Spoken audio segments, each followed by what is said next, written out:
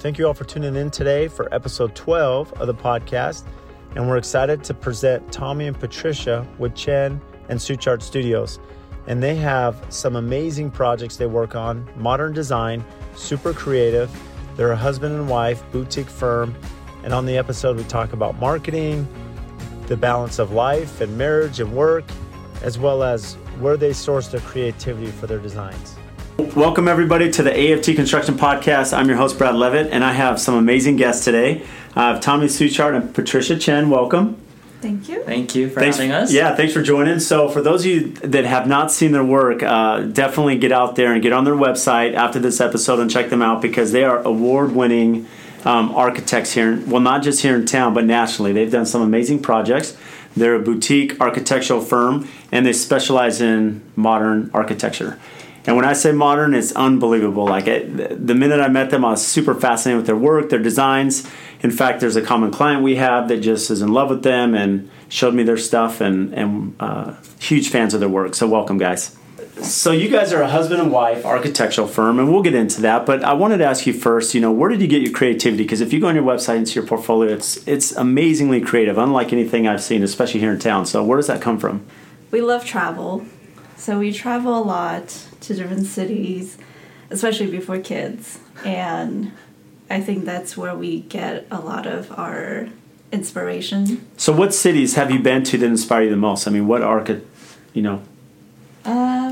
would say cities. I mean, cities all over. There's a tremendous amount of learning that we have from just traveling to other environments. Phoenix is a specific environment that has a certain amount of, or lack thereof, urbanity, and we like to travel to other places which kind of represent the extreme opposite. So Phoenix being a roughly 150-year-old city, we like to travel to Europe a lot, or Japan, Asia, where cities have a much longer history of culture and their built environment. So I would say even further back though than just traveling, because we've both had opportunities throughout our lives to travel with our families, even before we met, is just creativity as a outlet of kind of primarily based before in hobby as a kid, whether that be sketching and drawing or just being creative with one's hands. And of course, the cliche for all architects is, a fondness for Legos. Yes. Of course. So at least in my upbringing, that was the primary aspect of creativity. And I don't know, Patricia, maybe. So both of you do these amazing modern designs, and you're talking about where that stems from, because where does that come from? I mean, how does someone get involved in architecture? Was that a childhood aspiration, or did you kind of fall into it because of, building Legos and doing different, traveling ventures? I think it was a passion for art in general to begin with. And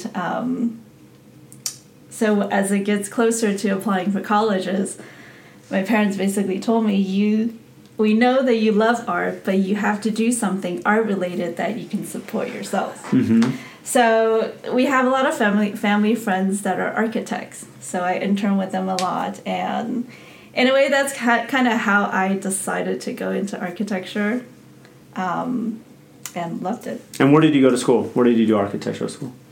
We both went to the Rhode Island School of Design for undergrad, and we went to Harvard for grad school. It's amazing. Great credibility there. Most architects, are you naturally creative? Or do you kind of find that, as you're drawing and playing with Legos and sketching, where does that really get instilled, just that desire to be an architect? I think, from a very early age, I kind of knew that I wanted to be an architect specifically. And then even like Patricia described, my parents were like, architecture is a hard profession. Why don't you become an engineer instead? And that definitely wasn't in my blood, because for me, 1 + 1 doesn't always equal 2. So the kind of creative aspect of anything, especially being able to create with one's hands, whether that be through sketch or whether that be through building something physically with your hands, was and then basically trying to create something that you're bringing into the world into existence, that was something that was of strong interest for me since I can remember. So let's fast forward. So you're talking about this creativity, and as you're thinking of how you want to create this design and these buildings and these houses. So do you get resistance from your customers when you have this vision of how you want it to look? Do they ever push back? Yes. So how do you handle that? I mean, if they push back, because you both push the boundaries, at least what I've seen here in Phoenix, right? Your style is very unique to most of what we have in town. So I'm sure at some point there's resistance. How do you deal with that? I would say luckily, maybe now more so than earlier, clients come to us or seek us out because of the work they've seen, and they want something of that nature. Yeah, you've built a brand. They see that. That's what they want. So you're not doing with that. So what about in the beginning? Because you've been pushing the boundaries, right? You've pushed a different style of architecture here in town. So how was that in the beginning, getting to this point? So in the beginning, it was definitely more challenging than it is now because we didn't have a portfolio to kind of, to stand on, if you will. So being able to convince someone that this is the direction that you should go and here's the reasons why was initially challenging. But luckily, again, the clients that we attracted for whatever reason were the key thing. The clients were very open. Yeah. They were open to kind of starting anew and not bringing much baggage to the table, where they had a certain understanding of what home meant or what modern means and things like that. Definitely there was some resistance because you get clients that they think they want what you do, but in the end they just don't really want. They don't understand what it takes or aren't willing to, in a way, change how they have a certain understanding of something to kind of, push the boundaries of maybe how they will live or how they aspire to live in a modern home that we would design. So there's two parts of that as you're bringing that up, because I think for any business, I deal with it in my business and you do architecture. How do you deal setting expectations with the client, right? Not only it's twofold. One, timeline, right? Because it takes time to be creative and design. And then, so how do you set that expectation for the timeline? And then number two, how do you set that expectation of them entrusting you in that design, right? And how it'll finish? Well, I think in our design process, we design responsibly. I think everything we do, there's a reason for why we do it. It's not just putting something down on the paper because it looks good. So explain that a little bit more. So is there a theory behind it, from aesthetics, from energy efficiency, from getting different shapes? What is the mentality? We're just trying to understand a little bit more of how you go through that process.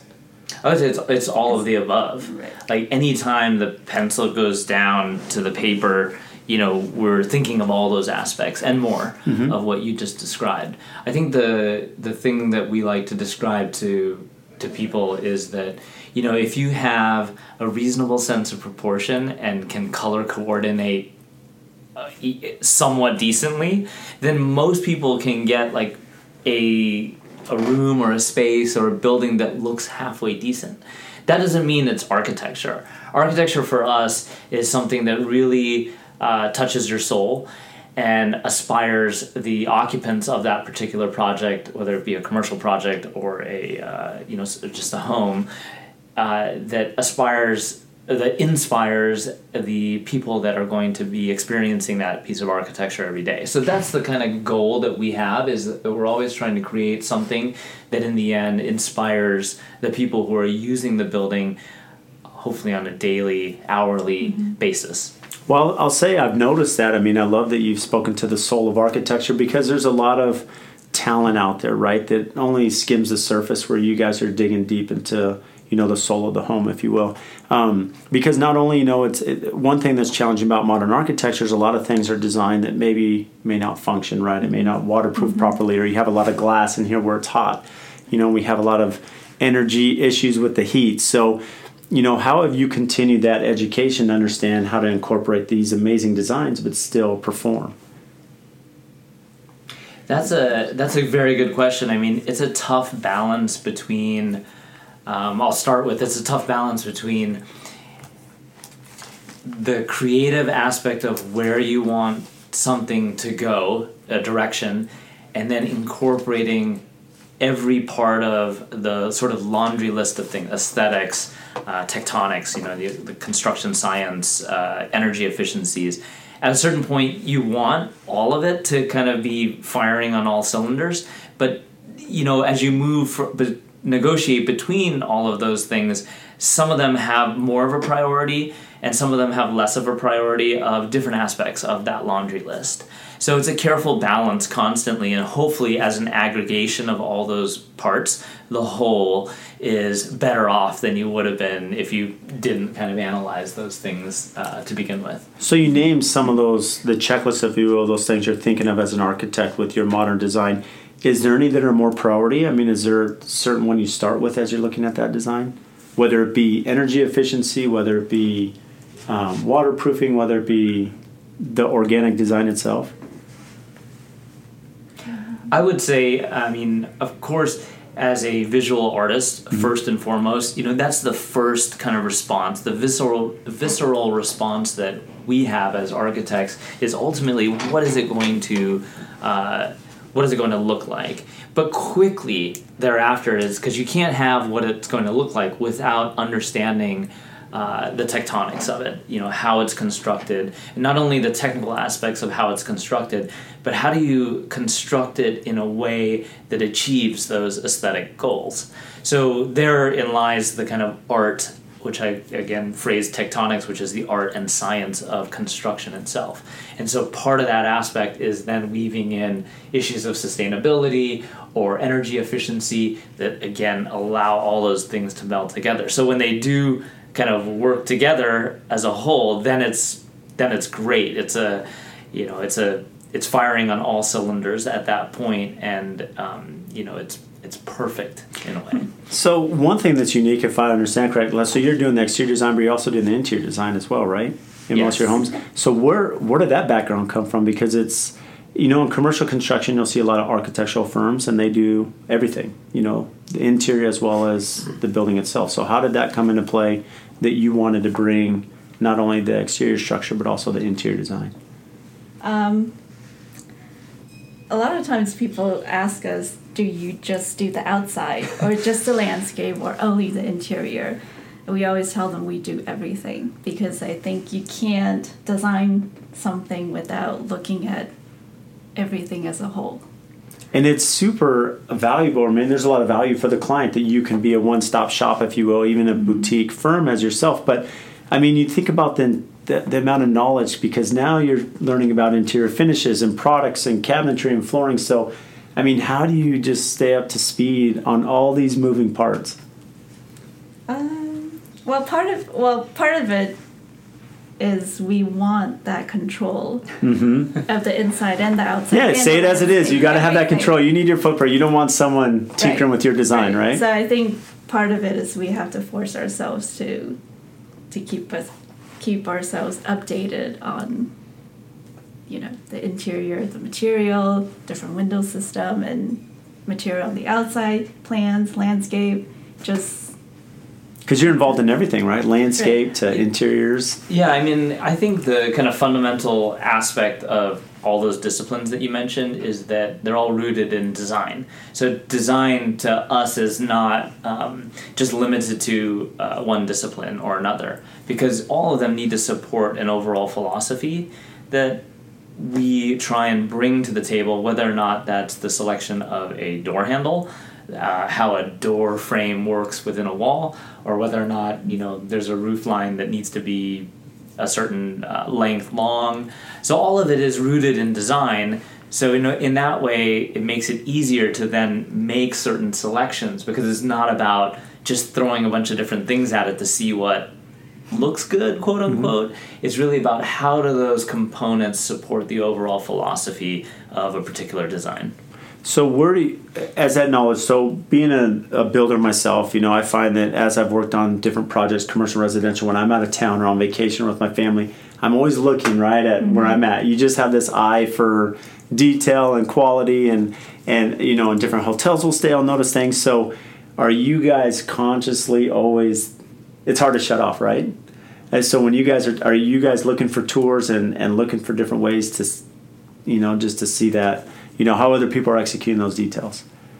It never shuts off. Yeah. It never Everything is from little objects that, in the store that we find how it comes together, or to hotel rooms, or just walking around in the city, how the light quality hits the building, everything.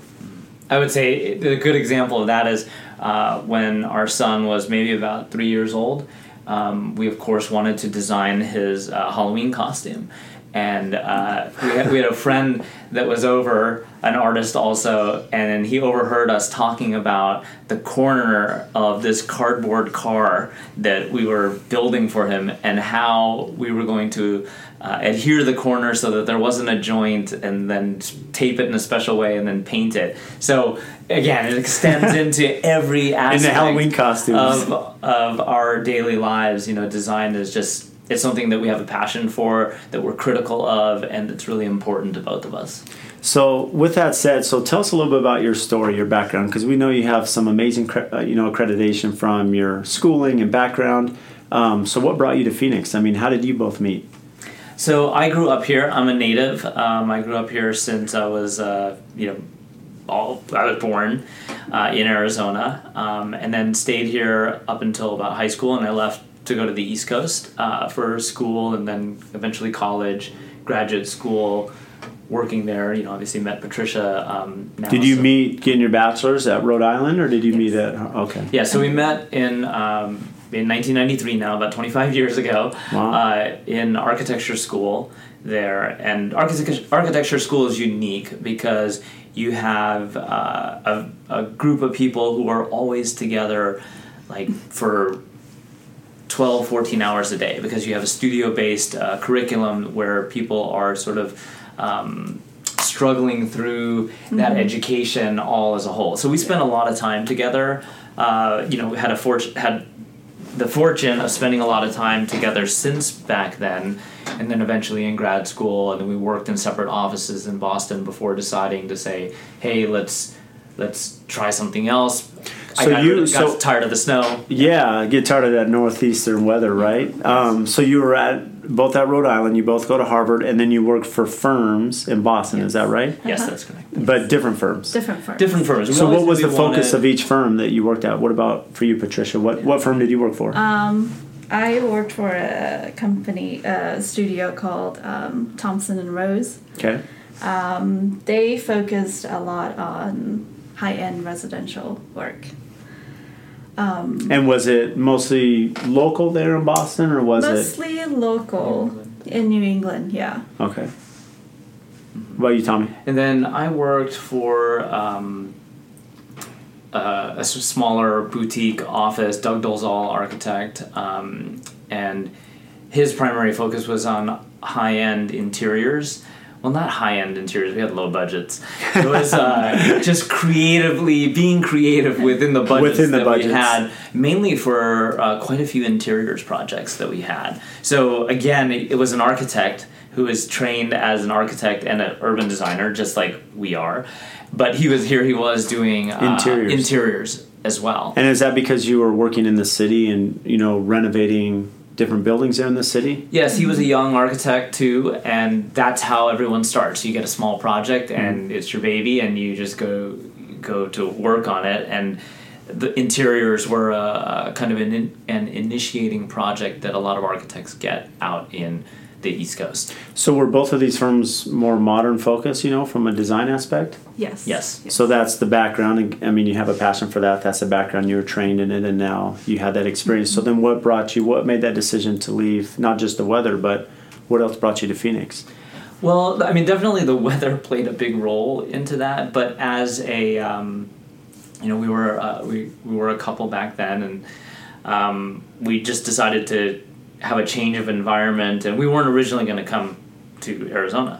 We're going to go to where most people go is New York City, or go to California and Los Angeles. Yeah. And we kind of didn't want to do that. We wanted to try and see if we would have opportunities here outside of just working for someone, because we knew we wanted to start our own office as soon as we possibly could have. because we wanted to try and have our own voice and identity. So how does that work? So you moved to Phoenix, and did you start your firm when you first moved here, or were you working for someone else in Phoenix? We did work for someone else in Phoenix, both of us in separate offices. Yeah. Mm-hmm. But I would say this, as a creative, one always wants to constantly be creative. So we were constantly moonlighting with opportunities that we had on the side. So after work, we would work some more and slowly built our reputation based on the opportunities that were presented to us. We actually started working on our first project when we were in grad school. Oh, wow. And came back here, and then the first project was built, how many years? 2 years after we came back. Yep. Yeah. So you designed your first project together in grad school. Yeah. Yes. Harvard. Yeah. That's incredible. Mm-hmm. So then, entrepreneurship, when you think about entrepreneurship, I mean, is it innate in both of you? Did you always want to be your own boss and own your own company, or was it just more out of necessity where you felt limited in design and you wanted to have your own freedom? No, I think we always wanted to do something on our own, to not design for somebody else, to have our own voice. Yeah. And who leads the charge? Like when you're going through a design on a new project, who takes the lead? Well, that's the funny part of it all. Someone has to start, right? Someone has to put something down on the page to elicit a response from the other person. So it usually is myself, because we have a schedule to go by and we have to start somewhere, and it's a very exciting part of the project. So I take the lead, start something, and then it's a back and forth discussion that takes place in kind of honing that piece of stone into something. I'll say at the beginning, before kids, we would both, and when we get a new project, we would both each get the site plan, and then we'll both come up with 3 options, and then we'll talk about it. But nowadays, more so Tommy takes that lead. Yeah. So when getting back to that, so what counsel would you give to someone? Because it's hard being a small boutique company, running a company, right, in that little organization, and now it's a little more complex because you guys are married, you're working together, you have children now, and you're traveling, so you have work and family. Do you ever find time to shut it off after work?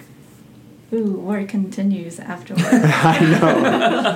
I think it really comes down to, again, we have a strong passion for design and architecture, so it's not so much a job as much it is a fun discussion that we are constantly having, and we're really bad about nailing down a decision because we're trained to keep going and to keep iterating and coming up with different solutions for the same thing, and the hope is that in that constant iterative process is that you're making it better and better and better.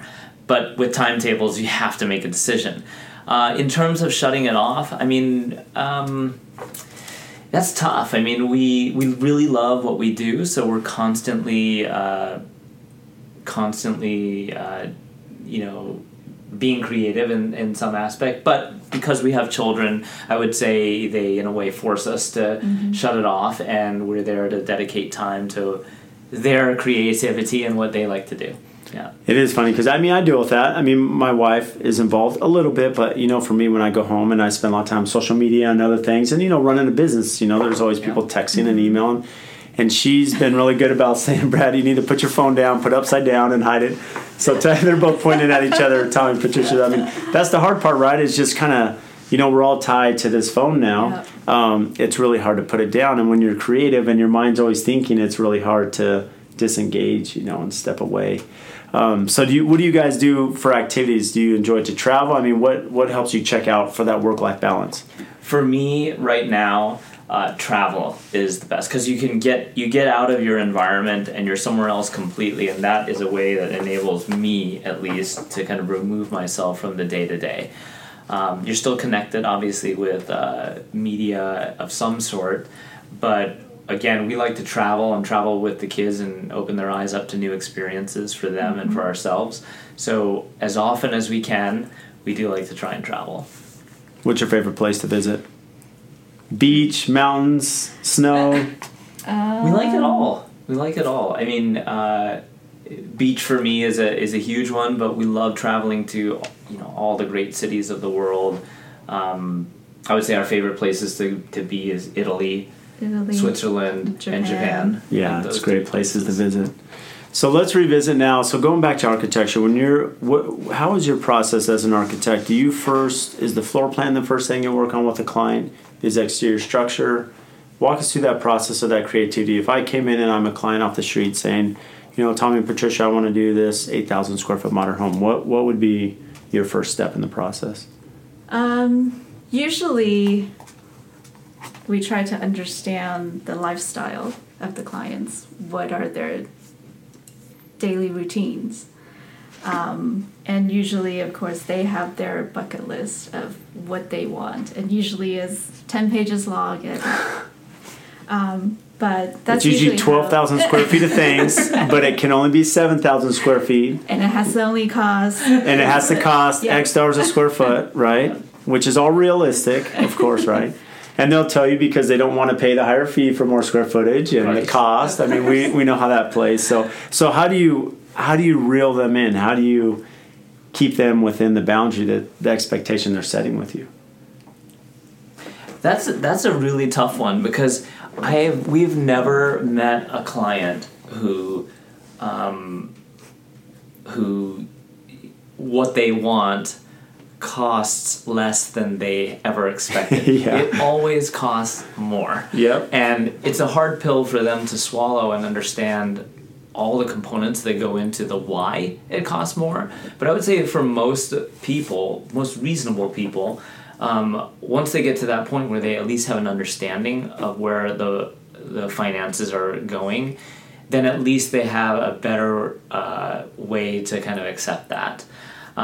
But the expectations that we try and raise really are born out of everything that we try and extract from them in terms of what their wish list is, what their budget is. It has to be reasonable. We tell most people who come in the door that if it doesn't work out with us because of the financial aspect of the project, then maybe we're not the right people for you, and it's fine.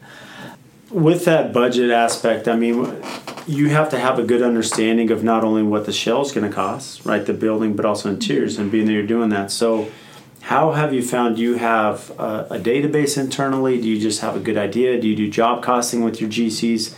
How do you kind of gauge, so as you're working through design, you know that will be within budget? Or do you just throw a dart, like sounds right? Well, we've learned over the years that it's important to get a GC involved early on, because I think we've had few projects that we've done all the way through construction documents and get a price, and it's like, wow, double the cost. So we've definitely learned our lesson that we need to, as we go through the design process, we need to understand the cost at the same time so nobody ends up with a big surprise. And I think from our side, we've seen the same thing, because where we've come in maybe late to the game at the end, then there's that sticker shock sometimes where, when you see the actual pricing. But when you bring in a GC from the beginning, hopefully the plan is the GC's vetting some of the pricing and some of the design with the architect, and they're working as a team just to make sure that everyone knows that budget and they're staying within that. So do you guys ever get any pushback where a client will say, well, I'm uneasy bringing a contractor in because I don't want to be tied to someone, or I want to send it out, to 3 GCs. I mean, how do you handle that conversation as an architect? That's a tough one. I mean, at a certain point, like Patricia was describing, we've learned to have essentially a cost estimator with us who is a GC of some sort. The client is not necessarily committed to that person, but there's a fee for that service from the general contractor, and they have an interest in trying to get the project, but also being paid for their time. So that's how we found that it works best. Good strategy to be able to have them involved early, have them set realistic goals and prices as a checkpoint, if you will, to understand where they're headed and if they're willing to accept that. It's a small investment to make to ensure that no one ends up with the surprise. Yeah, because they want to be managing that budget and expectation, throughout the process, and invest a little bit in that. It's definitely worth it. So, what's your favorite project that you guys have done? I'd say for me, the Staub residence is probably still continues to be my favorite project, and the reason why is that it is, I would say, one of the first times that the purity of the architecture was able to be completely manifested from the point where we first envisioned the project until where it ended up. Because inevitably, in projects, there's certain things, and the Staub residence was no different. There's certain things that have to drop off no matter what. But the purity... And define that. What do you mean that they have to drop off? Like, what drops off or why? Just you have a wish list, and you can't have everything on that wish list that you want. But for the most part, in that project, the kind of simplistic, the simple nature, quote unquote simple, the minimalist nature of what, say, the upper volume wanted to be, is was executed in just many levels, from the way the glass was installed, the flushness of the glass, the type of glass that was installed, the adjacency of that to the stainless steel, the idea that the stainless steel didn't have any fasteners to disturb this surface. All those things were kind of working together to kind of really create as abstract of an idea that we first kind of conceived on paper until what it was in the built reality. And when things drop off, do you find it's because I'm sure there's things that you want to have in the project as the architect and designer, and there's things maybe the client wants to have. So do they drop off for budget? Do they drop off for complexity or challenge of construction? I mean, what are some of the reasons they would drop off?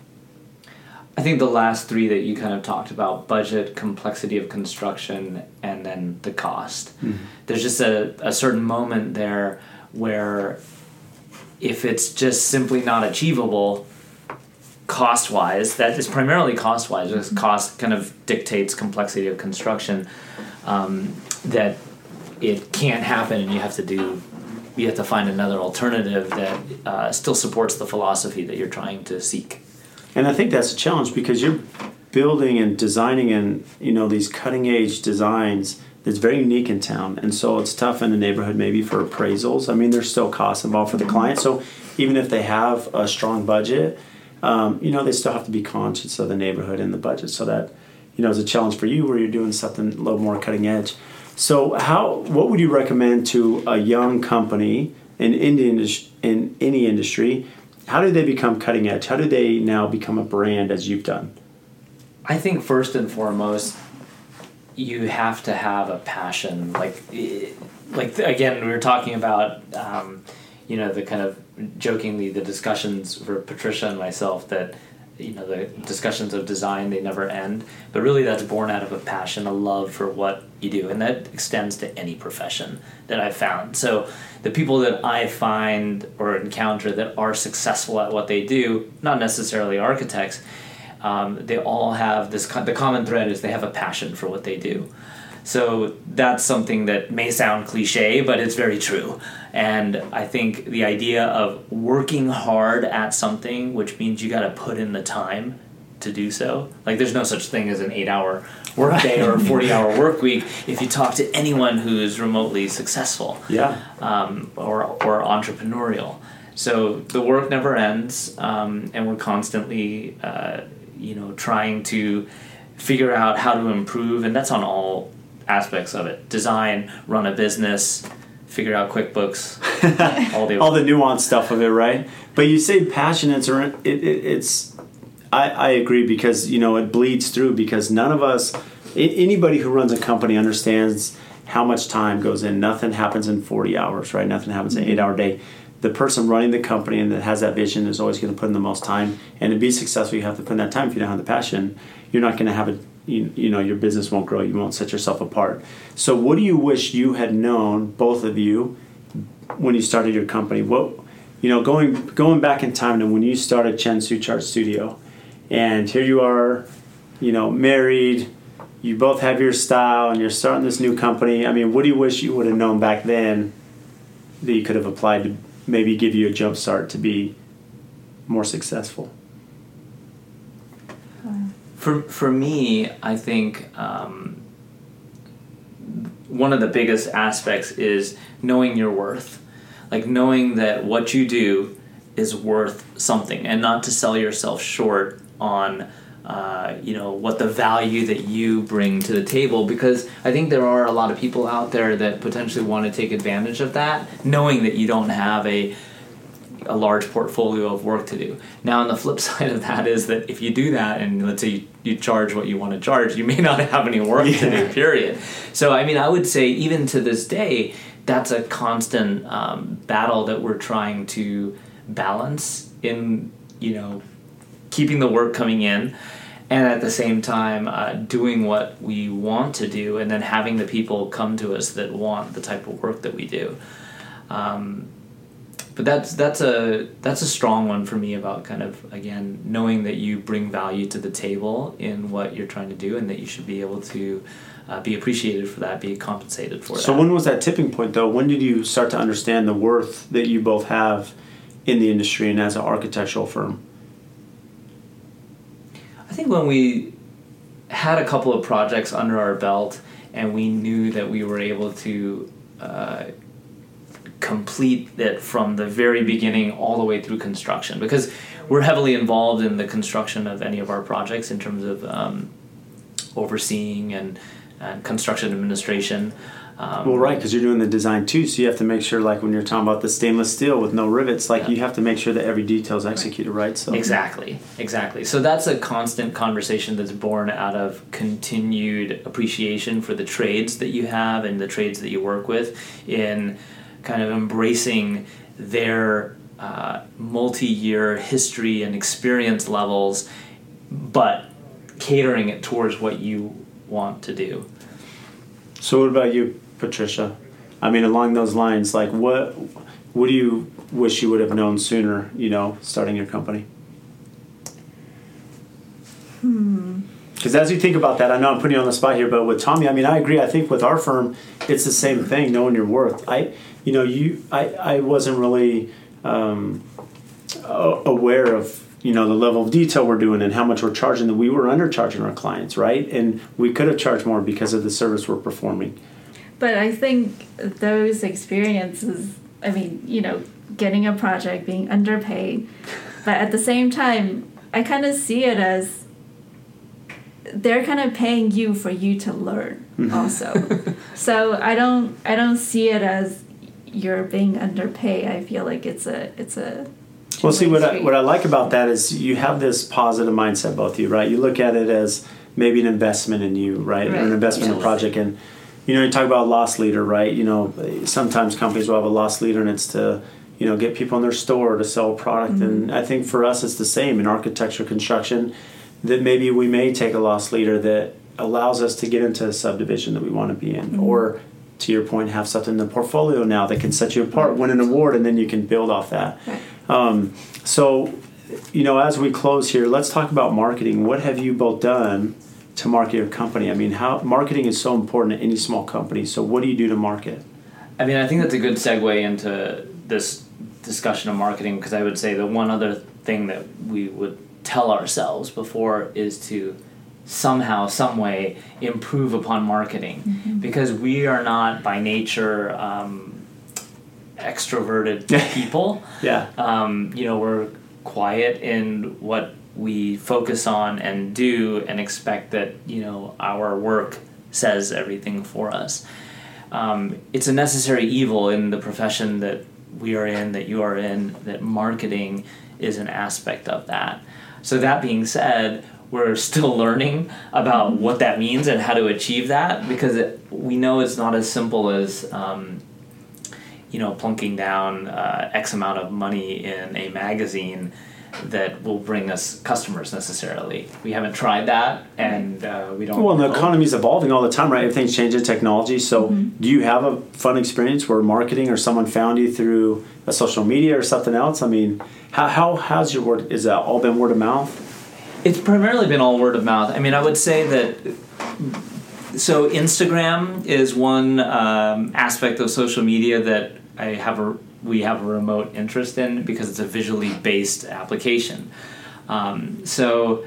we have gotten inquiries and then eventually projects that have expanded our reach outside of Arizona to Georgia and New Jersey, to name a few. And how does that happen, though? How do you get a job in Georgia and New Jersey when you're based out of Phoenix? So they're scrolling on Instagram. So they were from Instagram. They from found Instagram, you. and they direct message or call you up and say, "Hey, do you work outside Arizona?" And said, "We work anywhere." Before she even met us, or so they hadn't met you. They just DM'd you on happen? Instagram, and here they are in Georgia and New Jersey, messaging you through Instagram. Right. So did they mention how they found you? Were they just looking at certain hashtags? Were they looking at modern architecture? Did they say how they even stumbled upon your page? So I think both. In essence, we're looking up modern architecture, and thank goodness for the world of Google, I guess, out there. Our image populates quite a bit out there, out there in the ether of social media. It does. Well, I know that from our side, we've posted some of your pictures. Some of your renderings you've done in design. And it's amazing just, the audience that's captured from that, from LinkedIn and Instagram. I mean, your design really appeals to the masses.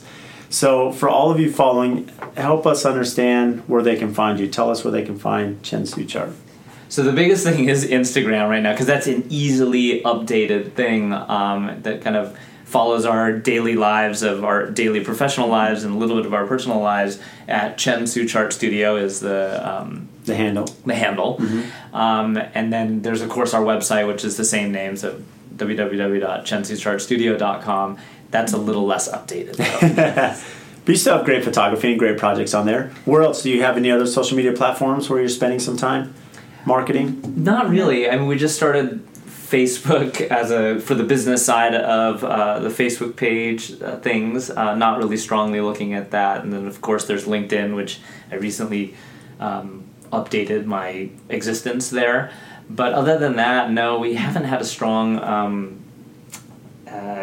presence on social media. And again, that goes back to the idea of trying to better understand and up our marketing game. Well, you're doing a great job. I mean, if you have clients finding you on Instagram from out of state, it's phenomenal. And just want to thank you both. And for all of you guys following, again, look up Tommy and Patricia. They do some amazing work. You'll be blown away when you visit their Instagram page, when you visit their website. So we can't thank you enough for being guests on the AFT Construction Podcast, and thanks for joining us. Thank you for having us. Thank you all for tuning in to our episode with Patricia and Tommy of Chen Suchart. And next week on episode 13, we're excited to present Dr. Brian Harris. And Brian is a cosmetic dentist, has had tremendous success in the industry, and social media is a big part of why he's so successful. And now he's become an influencer and has people travel all over the country to seek his services. So definitely stay tuned as we discuss marketing and how to leverage your brand through social media.